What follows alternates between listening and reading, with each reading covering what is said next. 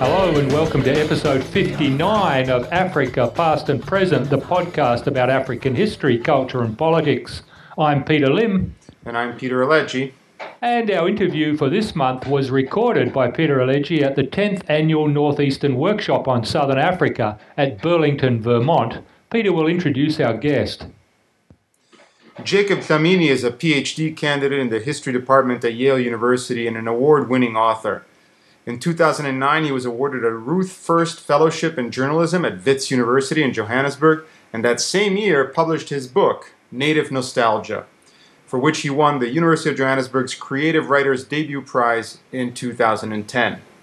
He has a journalism career spanning 18 years. He has held various positions as political editor for Business Day in 2005, a junior correspondent in the London Bureau of the Sunday Times in the 90s, and Jacob also holds an MA in social and political thought from the University of Sussex and 2 master's degrees from Yale, one of them in African Studies, which he undertook as a Fulbright scholar several years ago.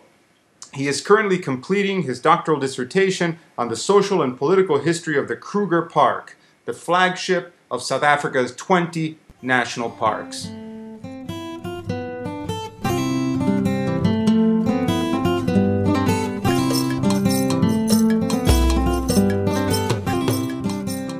I'm here with Jacob Dlamini. Thank you for joining me on this episode of Africa Past and Present. Welcome. Thank you, Peter. We are in Burlington, Vermont at the 10th NUSA conference, and it's a great opportunity to talk about history and memory with one of the finest young historians in South Africa today, and the author of a best-selling book entitled Native Nostalgia, also working on a PhD dissertation on the history of Kruger National Park, and on several other projects that hopefully we'll have a chance to talk about during this conversation. So Native Nostalgia, a wonderful book that was covered extensively in the South African press, widely read. This is unusual for a book that has to do with history. Now, why did you pick the concept of nostalgia, and what were you trying to get at in this particular book? Well, thank you for the compliments. I appreciate that. I chose the concept nostalgia because of its many possibilities. I was interested in looking at the past and seeing what the past might tell us about the present. But beyond that, I was interested in looking at the past to find in that past possible explanations for why apartheid collapsed, for why South Africa is today a democracy. And nostalgia came in very handy, not just because it's a concept that is full of meaning, but also because of the work that's been done in other countries by a range of scholars. I'm thinking of Svulatana Boehm, who's done work on the former Soviet bloc. In fact, I draw a lot of my appreciation of the term nostalgia from her work, and she draws what I think is a very productive and fruitful distinction between what she calls restorative nostalgia, which is interested essentially in restoring the past, in making things look or be as they were before, and reflective nostalgia on the other hand, which is driven by irony. So you're looking at the past, but you're doing so with a very deep sense of irony, and finding in the past, things that, on the face of it, appear contradictory and silly, but when looked at in finer detail, appear to help explain, why where you are in the present, and so that's why I chose nostalgia. And for those of you who are not familiar with the book, there's a great introduction in which you lay all of this out, and you're talking about this strange thing that you come across in South Africa often, which is older people looking back at the bad old days and having quite positive memories of certain moments, right? And as an outsider, I was always amazed at how somebody could look at such a horrible past and have relatively good feelings about it. And this goes beyond sort of rosy recollections of one's vigorous, popular youth or what have you. So why did you choose that topic to think about the ways in which people remember the battle days in not so negative terms?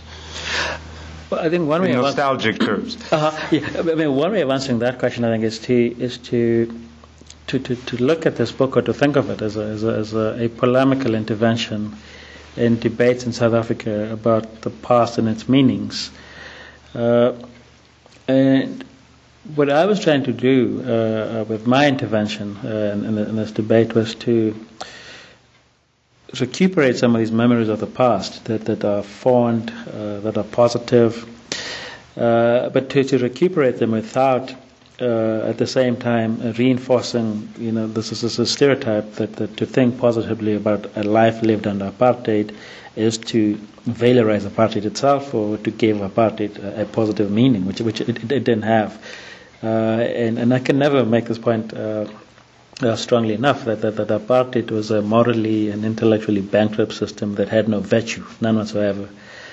However, to say that is not to say that apartheid was a simple system, where black was on one side and white was on the other, with nothing in between, because that's not how life is, and that's not how the world operates. You had all kinds of complexities that I think need to be brought out, and so at first my initial reaction when I heard people say, "Oh, but things were better," in the olden days, or things were better under apartheid, was to dismiss such sentiments. But the more I thought about it, the more I realized that there's something there that needs engaging with seriously. And that's something is what I describe in the book as lives of integrity, lives of meaning. As people are not remembering loss and lack, and of course that doesn't go away. There is trauma, there's past injustice that still needs to be engaged with and dealt with in both moral, political, and economic terms. But there's also there's this business of lives of integrity that people led, and that's what people are remembering. That's why people are thinking back to some sort of order, some sense of respect, some sense that the older generation is teaching the younger generation something, and that there's value, that there's value, invested in life, and that apartheid never took this value away, or doesn't take away, and so as I understand these sentiments about life having been better under apartheid, I've come to accept that oftentimes it's what people are talking about. And of course, this is not to say that reflective nostalgia is the only thing there is out there. There's also restorative nostalgia. You do have right-wingers, you do have conservatives, who wish apartheid never ended. And I think what often happens is when critics read native nostalgia or hear about it, they assume that what I'm trying to do is to endorse the conservative right-wing position, which says, bring back apartheid, and that's not at all what I'm doing. It's a very fine line, and you walk it beautifully, particularly in the way that you tell your autobiography, in a sense. It's a memoir, really, of you growing up in Katlehong in the East Rand, and the chapters that you have in the book work really well. For example, the issue of Afrikaans, which, of course, for a long, long time, right, was identified exclusively almost as the language, first of Afrikaner nationalism, but also the language of the oppressor, of apartheid. How do you upset that simplistic view of the language of Afrikaans? Well, the first thing to do there is to challenge the assumption that the relationship between black South Africans and Afrikaans, the language, begins and ends with 76, or begins and ends in 1955-54 with Bantu education, because that's not at all true. As anyone who knows anything about the history of Afrikaans will know that Afrikaans is essentially a hybrid language that comes out of the let's call it the colonial encounter, right, between Europe and Africa. In Southern Africa, it's informed by all kinds of streams and strands. So that's the history of the language. But the dominant narrative about the history of Afrikaans has been the narrative that says it's not only the language of Afrikaner nationalism, which is exclusive, racialized, and racist, but also the language of the oppressor. And that therefore the only black person who speaks it or can speak it must be by definition brainwashed or cuckoo.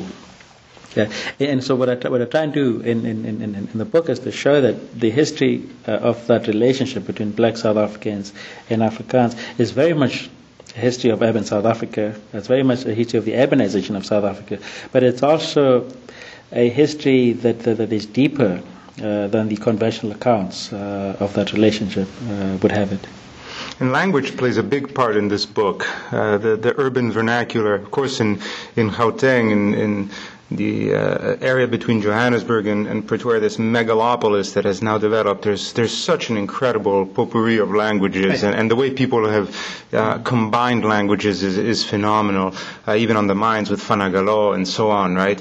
And another way you use language in a really interesting way in the book is through the Zulu radio drama. And for listeners who don't know, the South African Broadcasting Corporation developed these ethnic channels starting in the 60s with Radio Bantu in various African languages.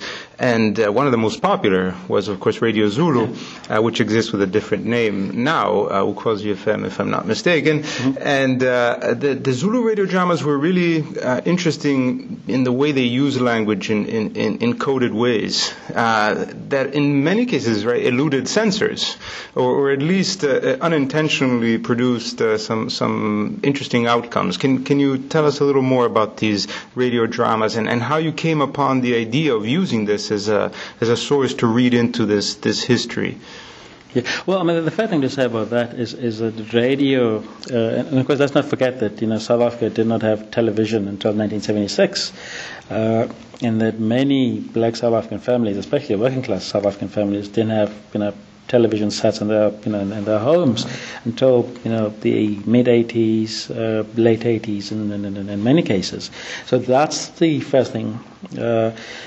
Then the second thing the second point to make is that for many families that had radio sets were central to familial living, or central to communal living. It's what families would gather around. It's what families would come together to enjoy, and radio dramas were an important part of this. And in my case, we had a radio set, a Blaupunkt, I remember, German made, I think, and it's what we would gather around every evening, Monday to Friday, to listen to these radio dramas. You didn't have them on weekends. You had different programs, and so it wasn't just that we would do, but we also used radio a lot to gather news, to learn what was happening in other parts of the country, other parts of the world. And what would happen there is that, so you would get accounts of, just to give an example, of skirmishes, between freedom fighters and the security police. So that in itself was educational, because it gave you a sense that there was something going on out there. Right? So there was that. But you also had within Radio Zulu itself announcers, presenters who, and I don't know how intentional this was or how political this was, but you had announcers who would subvert, just through their use of language, the messages that they were communicating. So a report, just to give another example, a report on a skirmish, between the security police and freedom fighters would be couched in words that made it very clear that the announcer didn't believe a word of what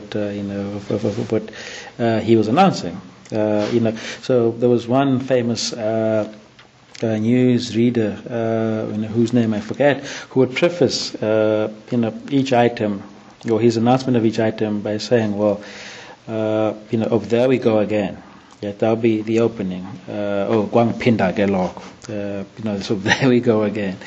And then you're going to say, they say I must say this, batingiti, or gutiwa, it is said. And that distancing, that they say I must say this, or it is said, called into question the veracity of the information that was being given out. And so that again, I don't know if this was intentional, but that had a subversive effect on my young mind, certainly, because it made me question a lot of what I was getting. Why this is important is because it subverts, I think, a lot of the propaganda that the liberation movement itself churned out about Radio Zulu and how Radio Zulu worked, because to hear the movement tell it, the Radio Zulu and all these other ethnic radio stations that you've talked about were nothing but propaganda tools. But that's not how it worked in practice, and that's what I try and bring out. And of course, the soap operas today are still very popular on television, locally produced soapies of various kinds. In other words, these radio dramas are an antecedent, and the radio dramas themselves had antecedents because, of course, oral tradition and storytelling are absolutely central to African history. No? And so I imagine when the family is sitting around the radio set, there's also an intergenerational conversation that's going on. No? Totally. I like to tell stories, and I think that's where it comes from. It comes from listening to these radio dramas, but doing that in the company of my mom, my aunts, cousins. One of the things we'd have to do as kids is that my mother was a community activist of sorts, social activist. Involved in women's groups and church affairs and all of that stuff. And there would be nights where she would miss the radio drama. And so what would have to happen is that we would have to listen attentively to, that particular episode's, developments, so that when my mom came home, we'd then have to say to her, well, this is what happened, and that's what happened. And in some instances, we'd have to reenact some of the drama. And bear in mind that these were radio dramas, right? So we would only have heard these dramas, not seen them. Yeah, but what that does for the imagination. So something that you've only heard and are now reenacting and acting out. That, I think, just looking back, was just amazing. As a training tool for helping expand the imagination and just helping you think beyond your own particular space and time.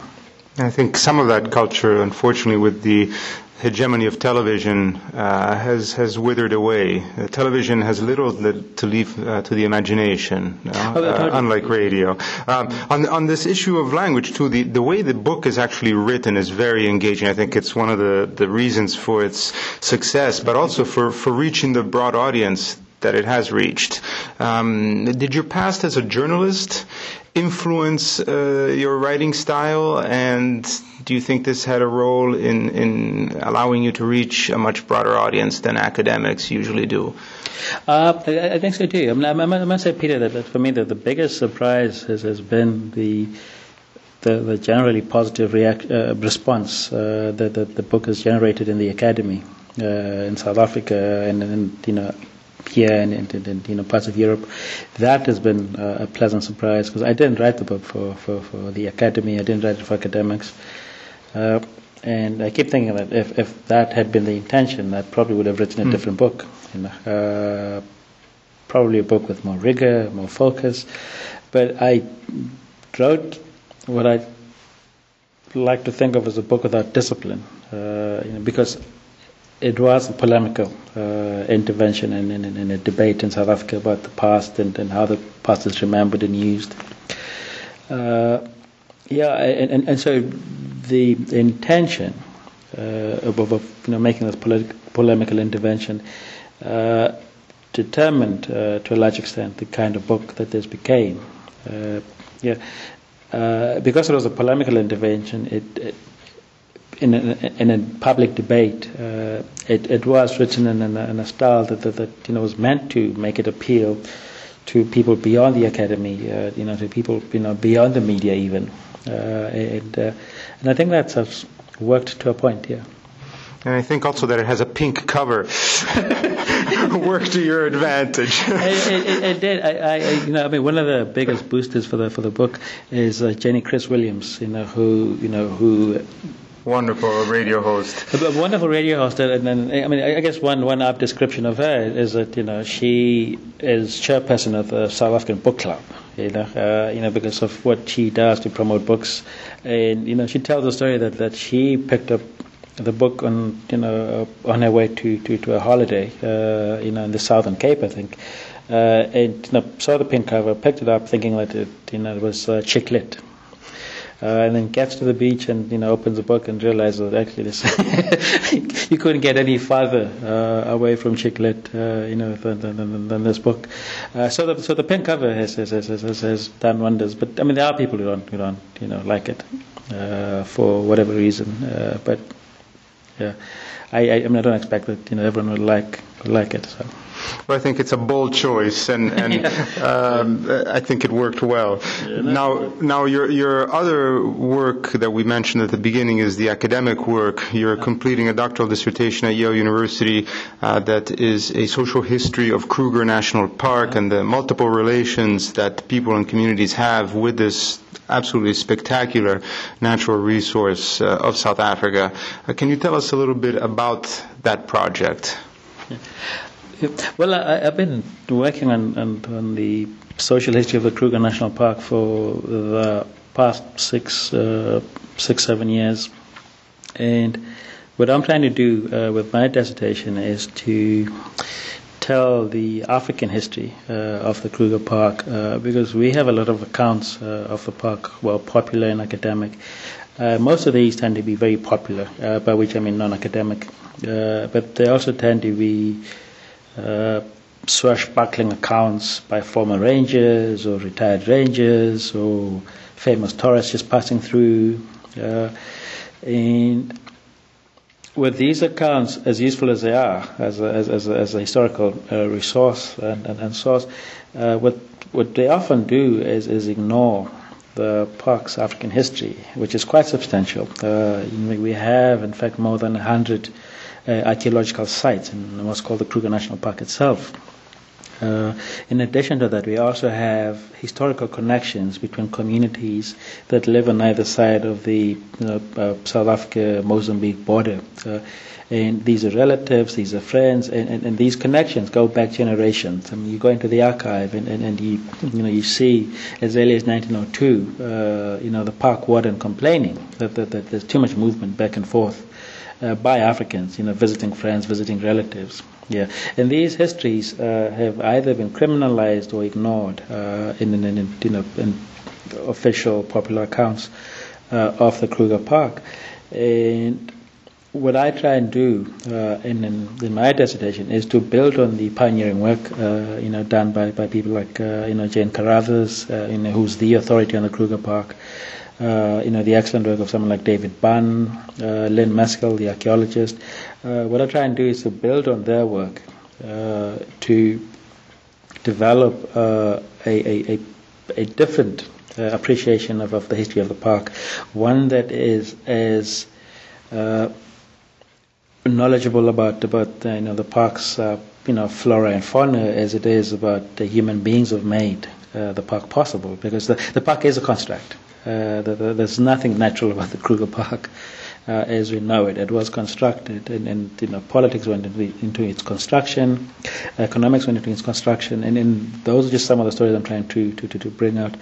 And the pivotal chapter for me in my project is a chapter on African tourism, and the idea there is to look at the development of an aesthetic relationship between Africans and the landscape, or I should say African elites, or African petty bourgeois, bourgeois folks, and the park. An aesthetic relationship that was all about the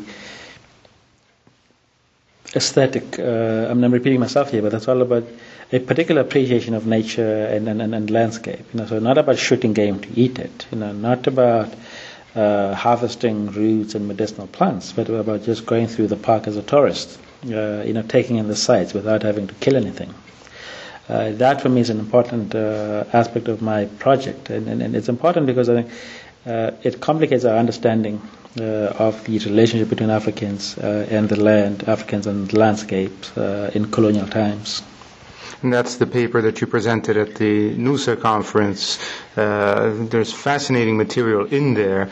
And I'm looking forward to reading the dissertation and the book that surely will come out of there. But you're right. I mean, we really don't know much at all about the African, and by African here we mean, black South Africans who are going to the park and taking advantage of its beauty and its structure that usually we associate with white domestic and foreign tourism, right? The sort of safari type tourism. So very interesting. But also you trained for a while as a park ranger, right? So I mean, obviously the staff is local. Are there stories there that are going to come out in your dissertation that enrich this history of Kruger Park viewed from an African perspective?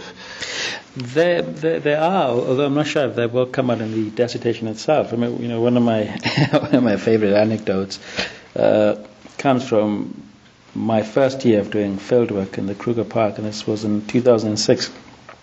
So I'm walking around with one of the rangers, a man named Abram, and I'm excited, gung ho. I'm just starting out, my field work, and Abram had been a ranger I think for about 5 years by this time, young guy.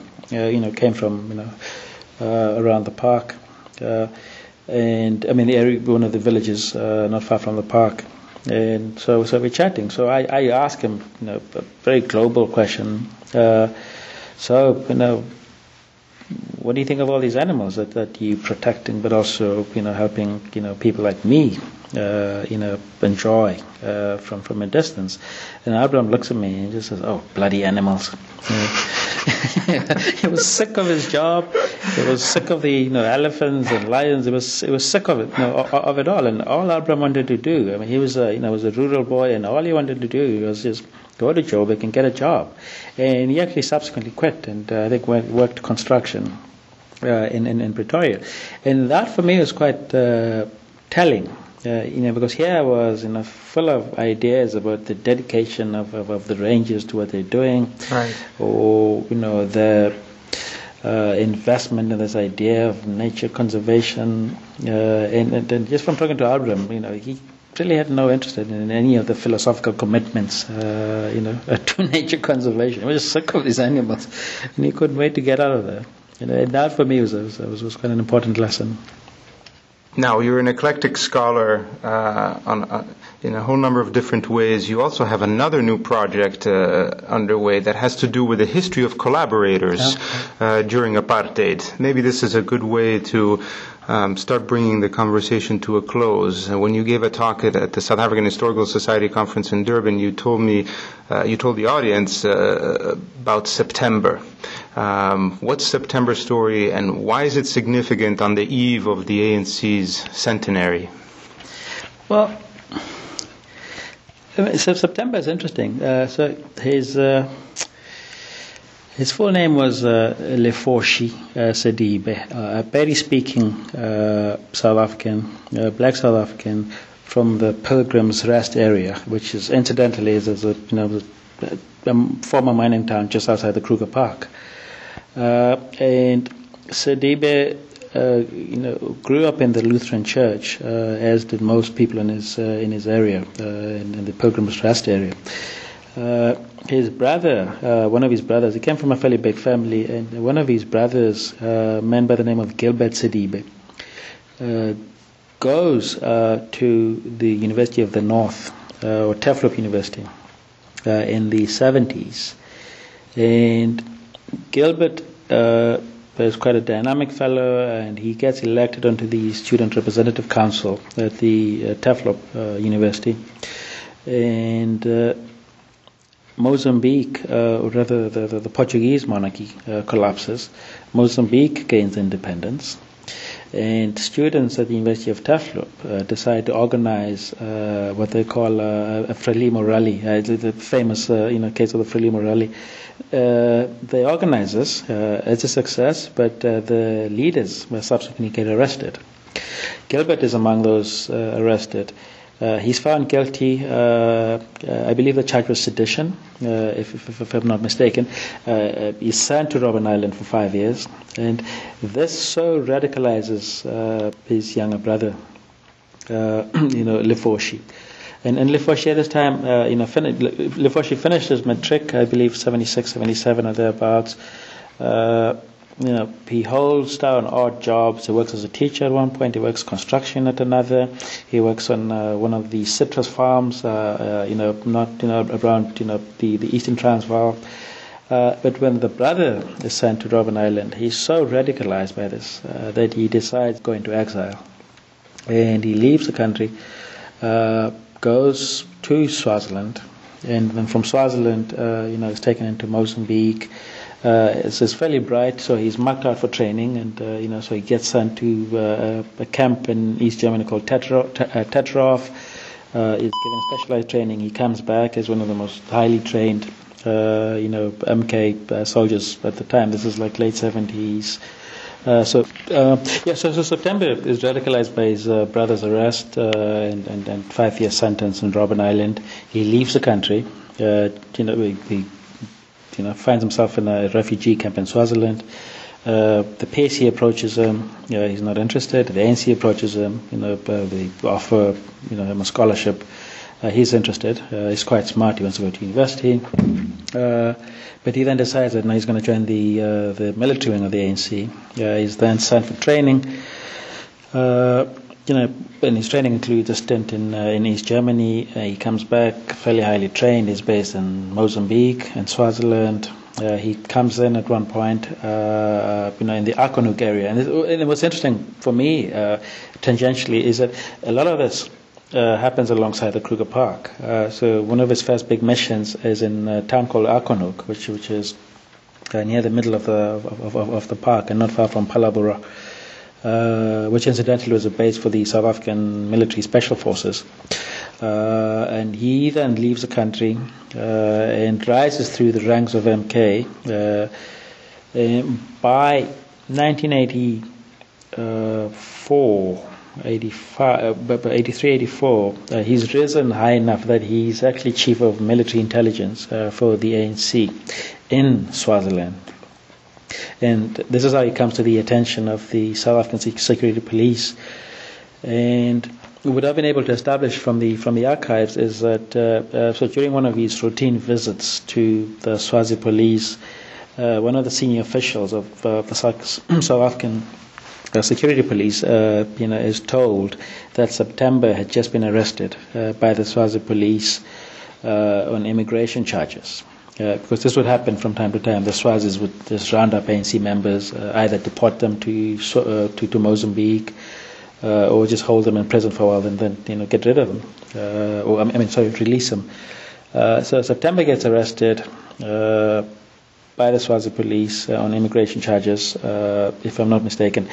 And the South African police get wind of this, and they then tell the Swazi police were heavily infiltrated by the South Africans. And so the South African police then ask the agents in the Swazi police to transfer September to a small police station not far from the border with South Africa, not far from the town of Piet Retief. And the Swazis do this, and de Kock and his company come in, kidnap September, take him across the border into Piet Retief, torture him, and turn him into an agent. De Kock being the leader of the Vlak Plus death squad. Oh, well, absolutely, yes. So this is Eugene de Kock, a man who's serving multiple life time sentences in prison. And so that's what happened. So he's kidnapped, September's kidnapped, brought into South Africa, he's turned, and he becomes the most, or arguably, the most effective agent that the South African Security Police, have in the late 80s. In fact, his arrest is so devastating that it leads to the arrest of many, many senior. So it disrupts the entire ANC network in Swaziland. It leads directly to the arrest of, Ibi Ibrahim, who's today one of the deputy foreign ministers in South Africa, but at the time was one of the senior ANC people in Swaziland. And what I've been able to find is archival material on September and September's many acts of betrayal. So what I have in my collection are accounts of September identifying people for the benefit of the South African Security Police, It's fascinating, and this goes. I mean, why this is all fascinating, to answer your question about why now and why this matters, is because the September case complicates, I think, the heroic narrative that the ANC has been founded on. It complicates also the stories that the ANC is telling, and it will be telling more and more as it turns 100 in January 2012. And this is fascinating because through the September story, you get to tell, or you get to hear of stories of collaboration and betrayal that undermine quite substantially this heroic narrative. This idea that the people who fought for freedom, were these untainted heroes who never wavered. And so it's remarkable for that reason, and I'm hoping that through more work I'll be able to use the September story to tell a much more complex story about what actually went on while the ANC was conducting the armed struggle. Great. Well, thank you very much, Jacob, for joining us for Africa Past and Present. Thanks, Peter. I appreciate the opportunity to chat.